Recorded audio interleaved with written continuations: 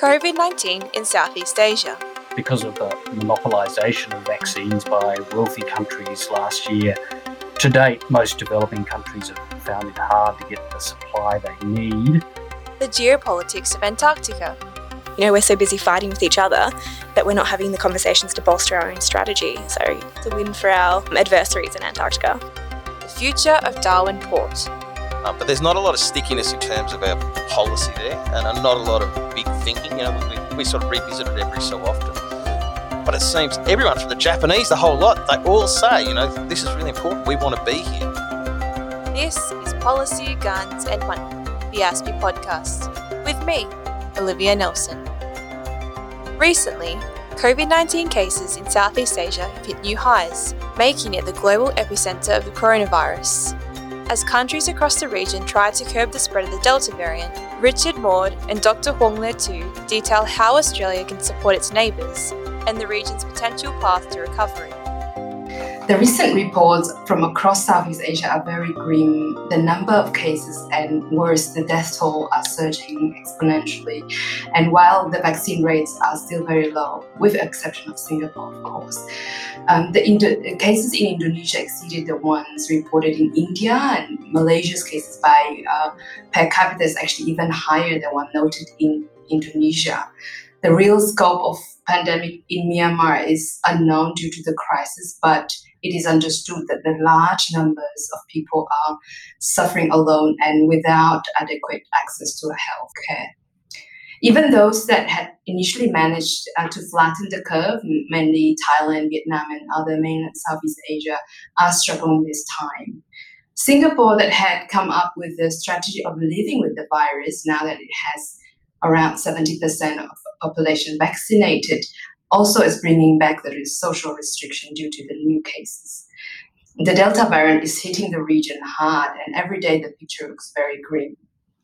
Richard, you keep a close eye on the evolving situation in the region as you lead an excellent project, Southeast Asia and the COVID-19, where you examine different aspects of the pandemic on the region. This is the situation evolving now is really bad, not only for Southeast Asian standard, but actually it is one of the worst outbreaks in the world. What went wrong? Why are we here today? Thanks very much, Huang. It's a pleasure to be here with you. I think there are three main reasons. You mentioned one of them in your introduction, and that's Delta. So Southeast Asia, of course, is very much far from alone in struggling with this highly contagious variant. So is Europe, even with high vaccination rates. So is North America, and of course, Australia very much is so. And most regional countries are using last year's playbook, a kind of patchwork of lockdown measures of varying stringency that are really struggling to get the Delta variant surges under control. A second reason, I think there's a strong sense of populations weary with the struggle. That's very understandable. Again, something we see in advanced economies in the West. So maintaining discipline is harder. And of course, in Southeast Asia, the poorest often just can't afford to stay at home. And then the third big reason is that, with the exception of Singapore and perhaps Cambodia, vaccination rates across the region are still very low, and there are a number of reasons for this. One is that because of the monopolisation of vaccines by wealthy countries last year, to date, most developing countries have found it hard to get the supply they need. I think it's probably true that many Southeast Asian governments were a bit slow off the mark in trying to procure vaccines. There's a bit of a sense that they were lulled by the successes of last year. And then there are some other factors. Vaccine hesitancy is a problem. There's an enormous amount of misinformation about the vaccines in Southeast Asia. Southeast Asia loves a good rumour, and this stuff's rife on social media and is a big problem. Look, all Southeast Asian governments are trying to fix that now. They're really trying to ramp up their vaccination programs, and the supply story is going to change. It's already changing. It will get better. There will be more vaccines available. And some countries in Southeast Asia are going to make their own vaccines. They're going to produce vaccines developed by others in Southeast Asia. But this is all a little way off. 2022 is going to look quite different, I think, to 2021, but that's still some time away. That's right. A very important point you point out that, some of the countries had used the old playbook, and the Delta variant is almost as a new pandemic. It has a different pattern of spread and is much more contagious. And governments in the region, as well as around the world, need to adapt their strategies to the evolving and mutating virus. The vaccine politics is very interesting, and there's a lot of problematic issues there, including accessibility and equitable access to the vaccines. But I wonder, what a potential way forward do you think for the region? Is it rolling out a vast number of vaccines?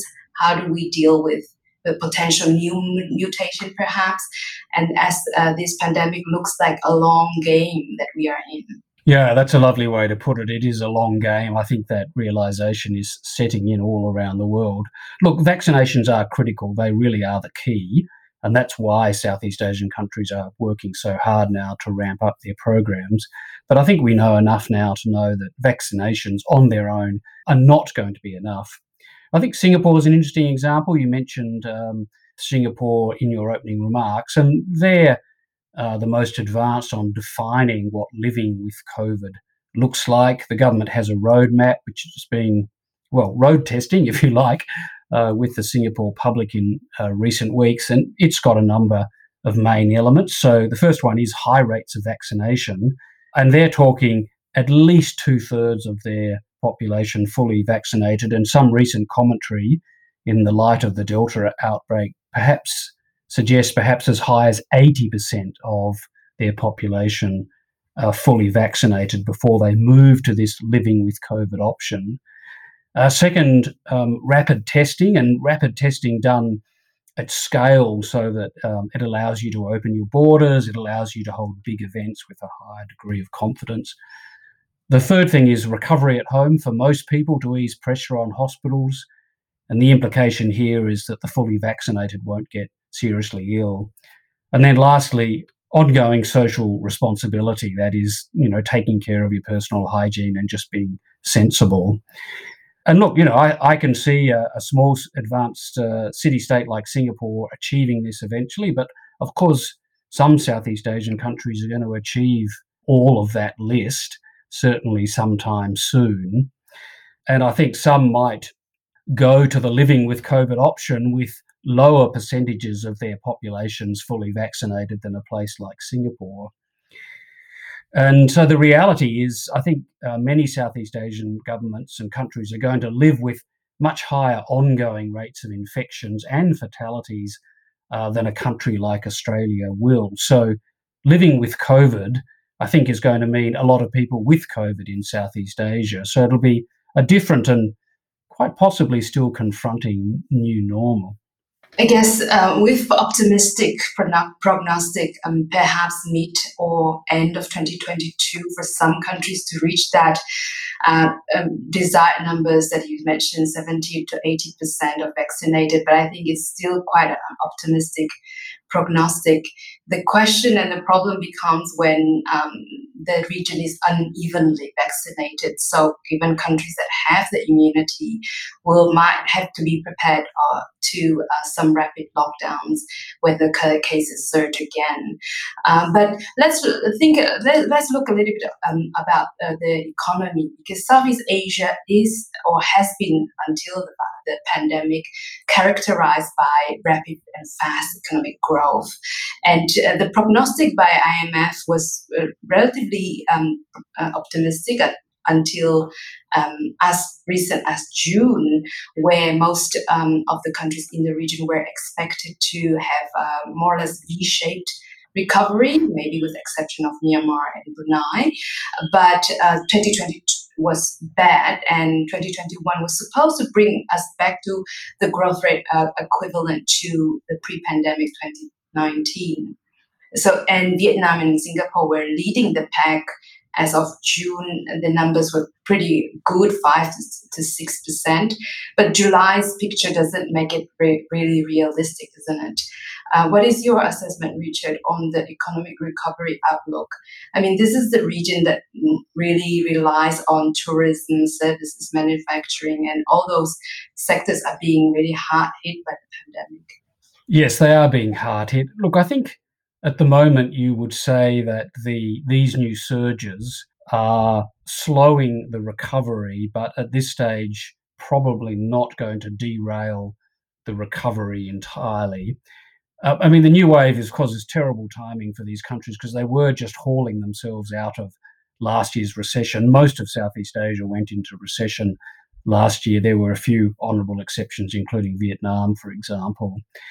And the big reason for the recovery this year is very strong external demand for the things that Southeast Asia produces.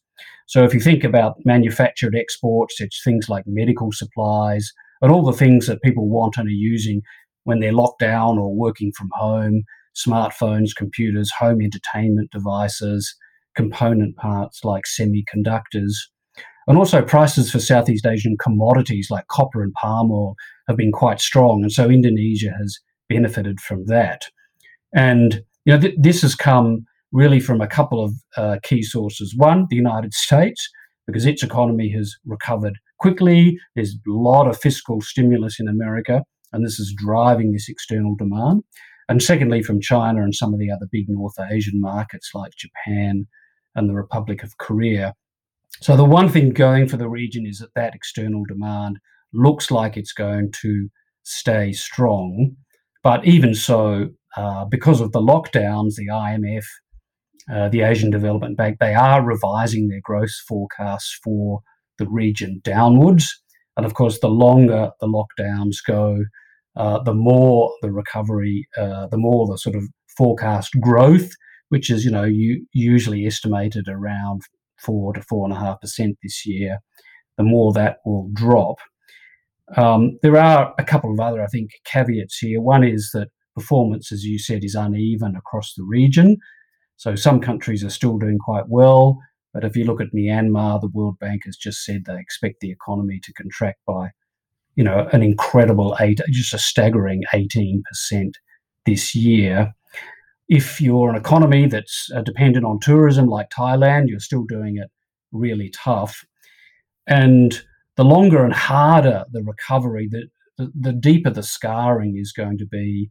I'm talking about things here like overcoming unemployment, the loss of human capital, bringing people back up out of poverty who've fallen into poverty, the inequality and so on. So, it really is going to be quite a long, hard recovery for the region.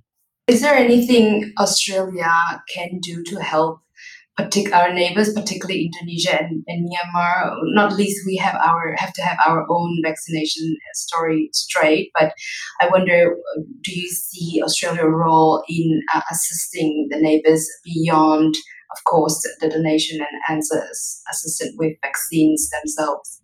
Yes, absolutely. And look, I think there are two things here. One is responding to the immediate and urgent needs, and of course, Australia is doing that. We should recognise that.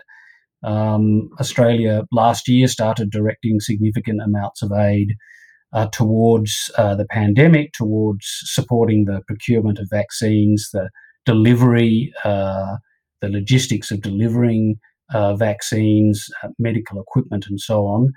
And now, just recently, because we're producing AstraZeneca here, we are now able to provide AstraZeneca into the region, and we've pledged significant donations, for example, to Indonesia and Vietnam. So we really can't do enough of that. The more we can do, the better, because the needs right now are very large. But then I think there's definitely really a very strong partnership role here for us to work with the region to think about what are the things that we can do to get them back on a path of sustainable recovery, to overcome some of that scarring that I talked about. And that's going to involve long-term partnerships, the development of new types of aid programs that are geared to the recovery, over quite some period of time. Those are excellent recommendations, and I think it reminds us that nobody's safe until everybody's safe in the region and in the world. So this is an evolving situation, and we'll keep a close eye watching it. Don't forget to check the website for our Richard's project, COVID in Southeast Asia. Thank you for joining ASPI Podcast, Richard. Always a great pleasure to talk to you. Thanks, Wang. Really enjoyed it. This year marks the 60th anniversary of the Antarctic Treaty, which governs international use of the southern continent. Research intern Matthew Page speaks to polar geopolitics expert Dr. Elizabeth Buchanan. They discuss the geopolitics of the region, the usefulness of the treaty system 60 years on, and what Australia should be focusing on in its Antarctic policy. Hi, Dr. Buchanan. Thank you for joining us today. We're here to talk about Antarctica. So I think a great place to start is the fact that this year marks the 60th anniversary of the Antarctic Treaty, which would go on to form the Antarctic Treaty System. Given that Australia was one of the original 12 parties of the treaty and that the Antarctic Treaty Consultative Meeting was held right here in Canberra, how important of a foreign policy moment do you see this for Australia? And in your view, have we shown the same leadership in Antarctica since? Yeah, great question. I think if you take a stock of the last, 2 or 3 weeks of celebratory material of the Australian kind of 60 years as part of the treaty, I think it really highlights what we take away from our engagement in Antarctica, and that's a real kind of historical legacy. Names of Mawson, I think, are the only things that we take away of our Antarctic interest there, which is really sad, and I don't think it is a topic that is thought about in strategic terms. So historical identity, I think, is the main name of the game here for Australia. I think it's really important to point out that it's not a static treaty. And I think that's a misassumption that a lot of people have, and sadly most Australian nationals do. It doesn't, lock away 42% of the continent, right? It's much like Santa Claus. No one else really agrees with those imaginary lines. Not even our closest ally, the US, recognises them. So it's kind of nice, I guess, in principle to think about our Antarctic stake and our historical legacy down south. But in practice, and that's something my work kind of focuses on, what does it really mean? Asking those kinds of questions. So it's really interesting that you brought up that it's not a static treaty and that these are subject to change and reinterpretation. And of course, Australia's 42% claim, like you mentioned, isn't recognised by the other members of the Antarctic Treaty System. So given that, do you see as the system as needing to change or being under threat by sort of changing geopolitical circumstances? The world's a very different place than it was 60 years ago when the treaty was signed. Namely, I think of 2 main challenges. First, the increasing assertiveness of revisionist powers, looking to undermine international norms like the treaty system, but also the existential threat of climate change and the kind of impact that'll have on the continent, but also powers and their resources and their interests in the Antarctic region. Yeah, absolutely. So I think the first takeaway is it's such a relaxed kind of grouping of articles, of legal articles. After all, I will preface I am not the legal eagle here, but nothing is defined in the Antarctic Treaty, so we don't know what we are conceptualising as wartime, as peacetime, as acts of militarisation. And they're key issues when you think about, as you said, it's not a static treaty. So the world around has changed, yes, but the actors have also changed. We have different players. We have different technologies that are facilitating different ways, I guess, to test and probe the treaty for weakness and points of pressure. And we've got states that are, I guess, slowly eroding, I think is the kind of the best terminology for this, but they're slowly eroding the principles of the treaty. But back the other way, the principles of the treaty facilitate that process to occur. And these aren't, other sort of geopolitical issues you have in the world. You've got, external actors and stakeholders that aren't part of a problem, part of an area, part of a, South China Sea problem, for example. But in the Antarctic, you've got the very stakeholders and the signatories of the treaty system that are partaking in these kind of activities. And obviously we talk about revisionist Russia, rising China, whatever kind of label you want to put on them. But the activity that they are undertaking in Antarctica is, as a realist scholar, it's to further their own national interest, as is Australian activity down there as well. Make no two ways about it. We do exactly the same sorts of things, maybe to a different kind of scale. And that comes down to resources, right?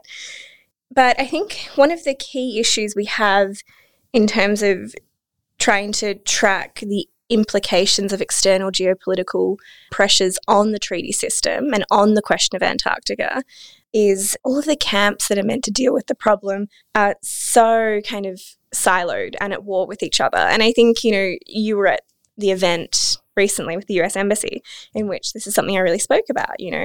We have an issue, and it is kind of, I'd say it's rather unique to Australia, in which, legal experts on Antarctic issues, the science and environmentalists, and then the sort of humanities, strategic studies, folks like me, we can get so tribal in our beliefs about what the Antarctic system facilitates, what it doesn't facilitate, the future of it, whether it's strong, weak, problems ahead.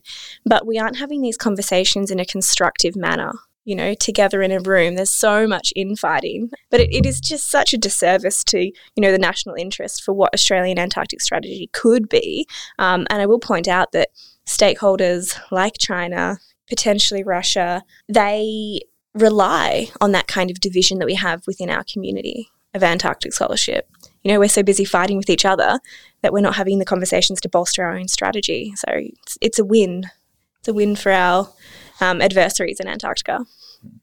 I might circle back to the issue of climate change particularly, and maybe how you see that changing activities in the region. I see a lot of speculation online and a lot of things written about changing ice cover, uncovering additional water, fisheries and mineral resources, but also about the existing Antarctic infrastructure at science bases, Australian bases, but also those of other countries.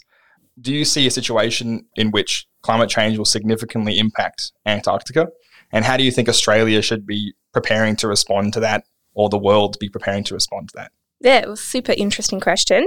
Obviously, Australia's own handling of the climate change question leaves a lot to be desired. So let alone how we would navigate the climate change issue in Antarctica. But I think climate change, first and foremostly as a strategic studies person, for me, I look to how it is used to mask an uptick in activity in Antarctica. So we know that the treaty facilitates scientific research. Even, military personnel and assets are permissible to be deployed to Antarctica if they are in support of scientific activity. So we're seeing a real uptick in activity and expeditions and projects with all of the treaty members that are kind of branded for climate change research. We've got drones that are deployed throughout the year to monitor ice shelf calving. Great, we can put that aside and say, that's great for all mankind, and we're on the pulse of what's going on in terms of climate change. But I think, again, as a strategic studies kind of person, if we flip that around, we do need to ask the kind of questions, well, what military security application do these technologies have as well? And I'll point to, the Chinese deployment of various, scientific expeditions. They've really, increased the pace, as they have in the Arctic, of their activity in Antarctica. But there is a Chinese law that mandates that any scientific, so any civil technology has to have government, state, defense, backdoor access, has to have utility for the Chinese government. So the lines between what is permissible scientific research and what is seen as, a slow roll towards militarization or more, ominous applications, that's not something that's clearly defined by the treaty. And that's part of the problem. Yeah. So I think, what you're describing comes under the umbrella of sort of dual use technologies. And with that comes the question, what kind of red lines should we be putting in the Antarctic region? If we're seeing these technologies implemented for both scientific and military use, then where should we draw the line, and where should we really be putting our foot down and making public statements about what activities should or shouldn't occur? Yeah, I think this points to why the question of Antarctica, I guess we should frame it more as a problem of Antarctica for Australia policymakers at least, is there's so much double standard in the entire kind of treaty system. So we point to issues with Chinese application of their Beidou military satellite, deployed in Antarctica, but the West was doing it first with GPS. So who are we to speak?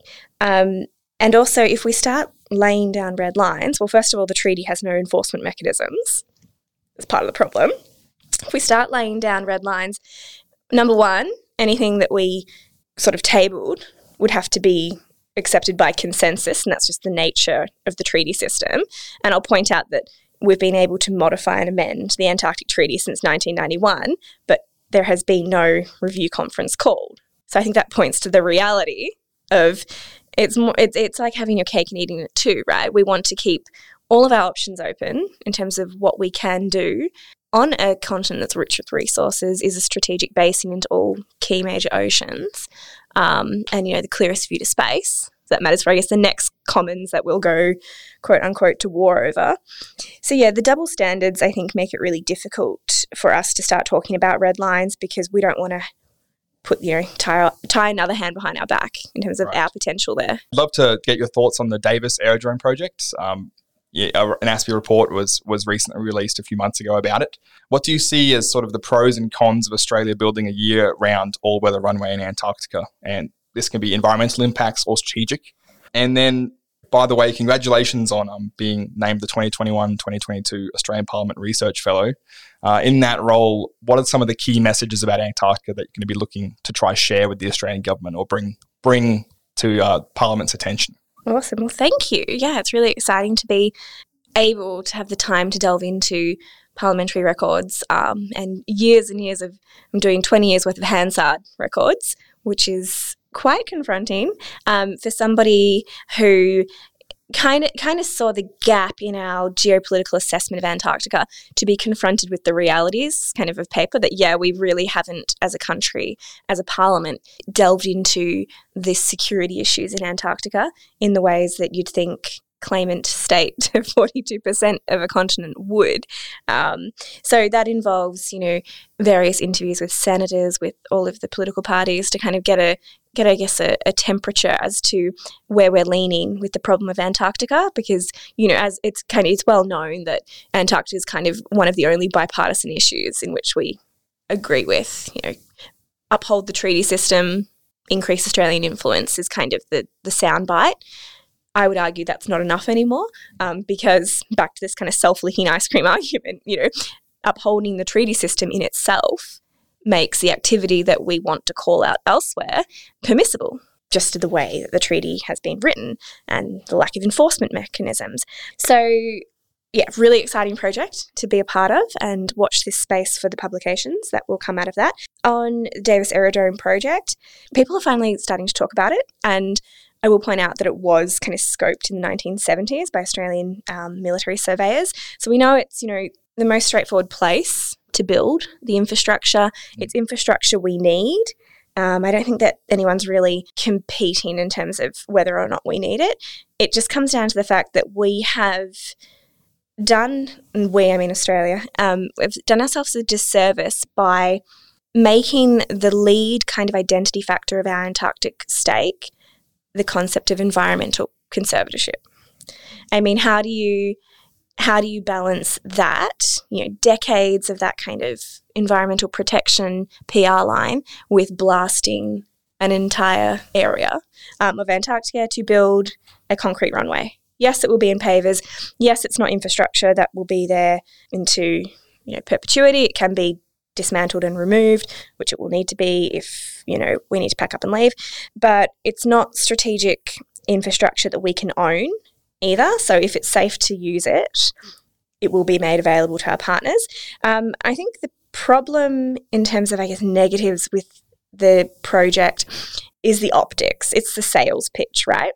We can await in the same region of East Antarctica, this is where the aerodrome will be, we can await what we know is coming in that region, and that's a runway from China nearby, and a little bit further down, sort of southeast of Eastern Antarctica, and this was actually only recently publicly made available last couple of weeks in the new Russian Antarctic development strategy is plans to build, for the moment it's a helicopter aerodrome, in the AAT, Australian Antarctic Territory. So we know that other states have plans to build their own aviation infrastructure. So the idea that this will lead to a industrialisation of Antarctica race is null and void. I think it would have been better tabled, the project, as an opportunity for states in the East Antarctic kind of wing to come together and collaborate on, where the cost sharing to build the damn thing, operational use, and that I guess bolsters the ATS as well, because it underscores the need for international collaboration and cooperation. But I don't think we jumped on that opportunity early enough. And so now, I think it will be built. The only question now remains is time.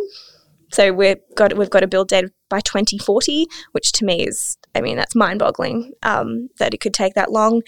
But I think the realistic, just to wrap up, the realistic geopolitical pressures will mean that the other aviation infrastructure that has been flagged from other states will be online by then, and we will simply be doing what Australia does elsewhere in the world, and that's playing catch up. So I guess watch this space. Right, yeah, it'll be very interesting to see how it all develops. Thank you for speaking with us today. Thank you. The Port of Darwin, currently under a 99-year lease to Chinese company Landbridge, is of strategic importance to Australia and our allies. Michael Shoebridge speaks to Dr. John Coyne about a new ASPI report on the port and 4 options for the future development of Darwin Port and Harbour.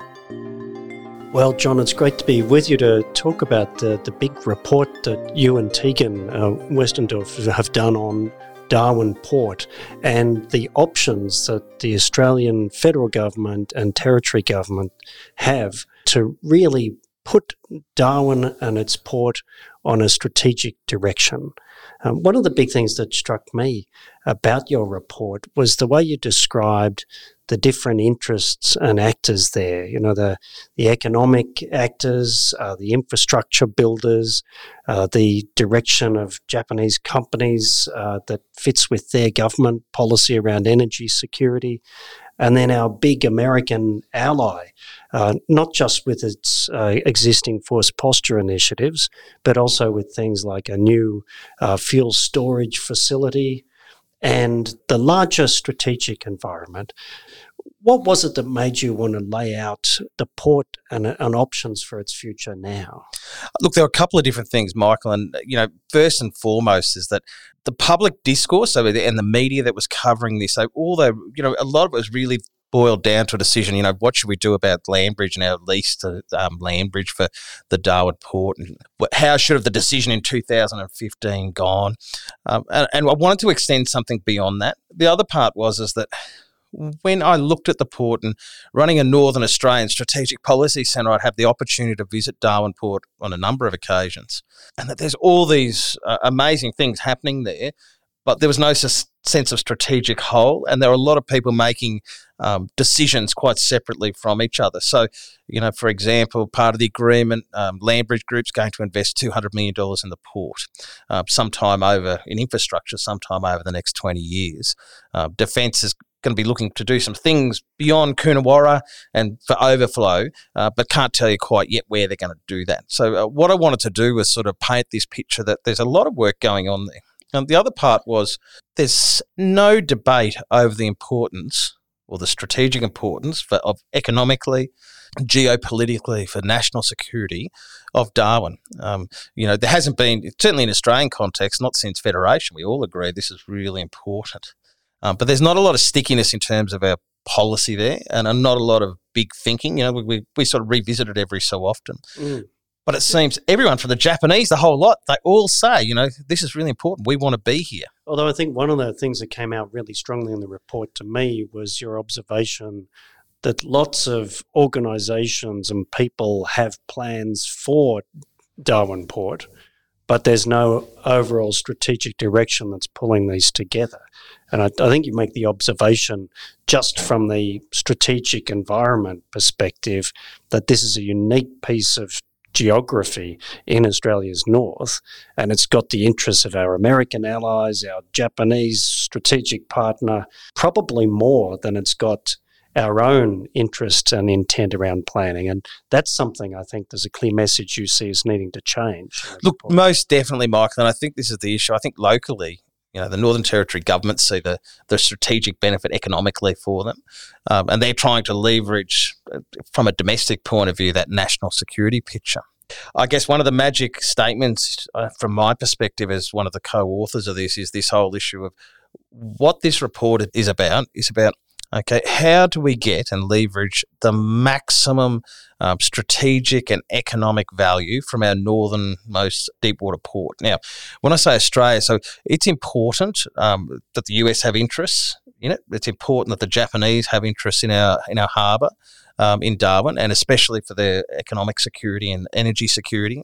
But ultimately, right up front, we want to make sure that we are getting the maximum benefit out of that. And as it stands, what we saw through the report is that we're not, and that what we really need to do is, and it's not just about the Commonwealth taking over or anything as simple as that. It's about, we need a real strategy here that engages with all of the people involved, all of the entities involved, and we need a really hard look whether or not the costs and impacts of having a Chinese company owning essentially owning a lease for 99 years, how that will impact on us as a nation getting the maximum benefit. Yeah, and that's interesting because, there's a lot of discussion about trying to second guess the 2015 decision, but I think your report doesn't get into that so much. It more looks at, well, here we are in 2021, what makes sense from here?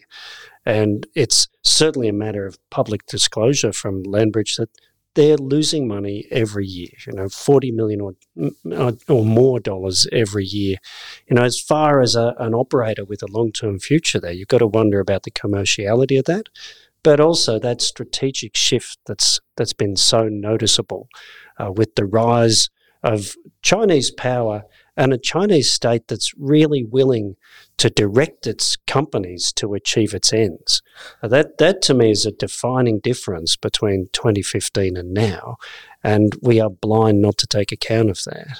And look, both Tegan and I didn't want to sit there and point figures. There'll be plenty of people in the Canberra environment willing to look over this over the next decade and point fingers. I think then there's room for that, and Canberra will play out that as it does. But you are right, Michael. For me, I look at the Defence Strategic Update. So I look and track part of this through. I look at the 2016 Defence White Paper that hung on so tightly to Paul Dibb's perspective, more than 10 years notice of a future conflict. And then I looked at the Defence Strategic Update last year that says under 10 years. And so to me, that points out that we really are in a very different space for defence. And secondly, I look over the last 12 to 18 months and the behaviour of the Chinese Communist Party in terms of their use of economic coercion. And then I look at, one area, and I try not to read quotes and things like that, but I'd like to read a quote from our report, but also from a 2019 Landbridge Group corporate promotional video. In the future, Landbridge will continue to actively respond to the call of the state, take the initiative to undertake major national strategic mechanisms, always adhere to the national interest. And I think if you add all of that change in the strategic context, and that sort of quote, that isn't about the Australian national interest, I take it. No, that is from a Chinese company. That is the message from their Hong Kong-based headquarters from Landbridge. And I think, whilst that video has since been taken down, it's part of a broader thing. It reiterates the concerns that people have shown. Well, and the bigger issue is the reach of the Chinese government into its corporate world too. So those things work in combination. Yeah, I think it's interesting the way you put the Landbridge lease in that wider context of what's the future for the port and how do these different interests combine. To me, the image probably of the harbour is Landbridge is that piece of sand in the oyster. And there are ways of dealing with it. You've got working around that fact and letting the lease go to term, a buyout, an ending of the lease by the Commonwealth. But it's all in that larger strategic picture of what's the opportunity cost of not making maximum strategic advantage of the port? And to me, a larger naval facility there than can in any way be accommodated around anything outside the Landbridge holdings, like the little patrol boat base at Coonawarra. That's a bigger naval facility is really core to empowering things like Quad naval cooperation, let alone just allied cooperation with the US. Look, I agree totally, and I think while I don't want to throw cliches into the mix here, Rory Metcalf's recent book from last year on the Indo-Pacific has a wonderful map in that where essentially it's the map of the Indo-Pacific turned on its side, and what it shows you is Darwin sitting the bottom centre of that. And I often like to describe the port of Darwin and the city of Darwin as the city between two great oceans. So it has a spectacular amount of promise in terms of cooperation, logistics, a training environment. The big challenge here, though, is that while it may not be on the public record, defence primes will be really looking and asking themselves the question about what are they willing to do in terms of, especially some of our fifth generation capability in Darwin. We'll never know for sure, but the UK's latest aircraft carrier is doing its inaugural tour of the world, but it's not visiting Darwin. And I would suggest had it visited Darwin, that would have been a strategic own goal. Now, the other thing we should have facilities that make it so attractive and obvious to work out of Darwin Harbour that it's not even a question in the planners' minds. That to me is the kind of strategic vision that we need, and that would apply certainly to Darwin Harbour and also to development over at Stirling into the Indian Ocean. But I wanted to shift a bit to what's the regional impact of developing Darwin Harbour that way. And I think it'd be very positive for Southeast Asian partners if that was a far more primary naval facility, but also to the idea of a precedent we're seeing in PNG, government interest in being a partner with a commercial firm taking an existing business over, Digicel. I wonder if that was the kind of option you were thinking about with the buyout option around Landbridge. Look, I think so, and I think this issue is we have to think quite broadly around how we try to resolve the Landbridge challenge, focused on getting that leverage point, and I think a partnership is one of those approaches. I'm reminded last week the Japanese ambassador at a speech at the National Press Club here in Canberra was mentioning his time in Darwin. And he said he was visiting, and he goes, for Asians and people from Asia who visit Darwin, they realise how much Australia is part of the region, not a different region. And I think I'm paraphrasing him, but I think this is the other part of this, and you've touched on in terms of using those examples and the region. But Darwin is no longer, and the maritime approaches. Darwin is no longer the extent of our territory, and the maritime approach is our moat of security. Rather, it's our connection point to the region. And I think that the future of Darwin Harbour, in whatever partnership it takes, is going to have a very much an Indonesian flavour, a Papua New Guinean flavour, a Japanese flavour, an Indian flavour, and a lot of capability work can be done there. So, in the past I've talked about the idea of a civil maritime security college, bringing the region together, those sorts of capabilities. Yeah, so John, fantastic report, but I think that defining point about there needs to be a strategic plan to get maximum advantage from that piece of incredibly valuable geography, and that plan needs to be something that the federal government and the territory government are both signed up to, and it brings along commercial partners and our strategic partners. Absolutely, Mike. And the thing to remember here is we've got fierce agreement from all of those people that Northern Australia is strategically important. And they've just got to turn the key and be brave to take that next journey. Thanks, John. Thanks for listening to Policy, Guns and Money. This week you heard conversations with Dr. Huong Le Tu, Senior Analyst at ASPI, and Richard Maud, Senior Fellow at the Asia Society Policy Institute. ASPI research intern Matthew Page spoke to Dr. Elizabeth Buchanan, Lecturer of Strategic Studies with Deakin University and Fellow of the Modern War Institute at West Point Military Academy. All views expressed in this interview are her own and not the views of her organisations. And Michael Shoebridge, Director of Defence, Strategy and National Security at ASPI, spoke to Dr. John Coyne, who is head of ASPI's Northern Australia Strategic Policy Centre. We'll be back with another episode soon.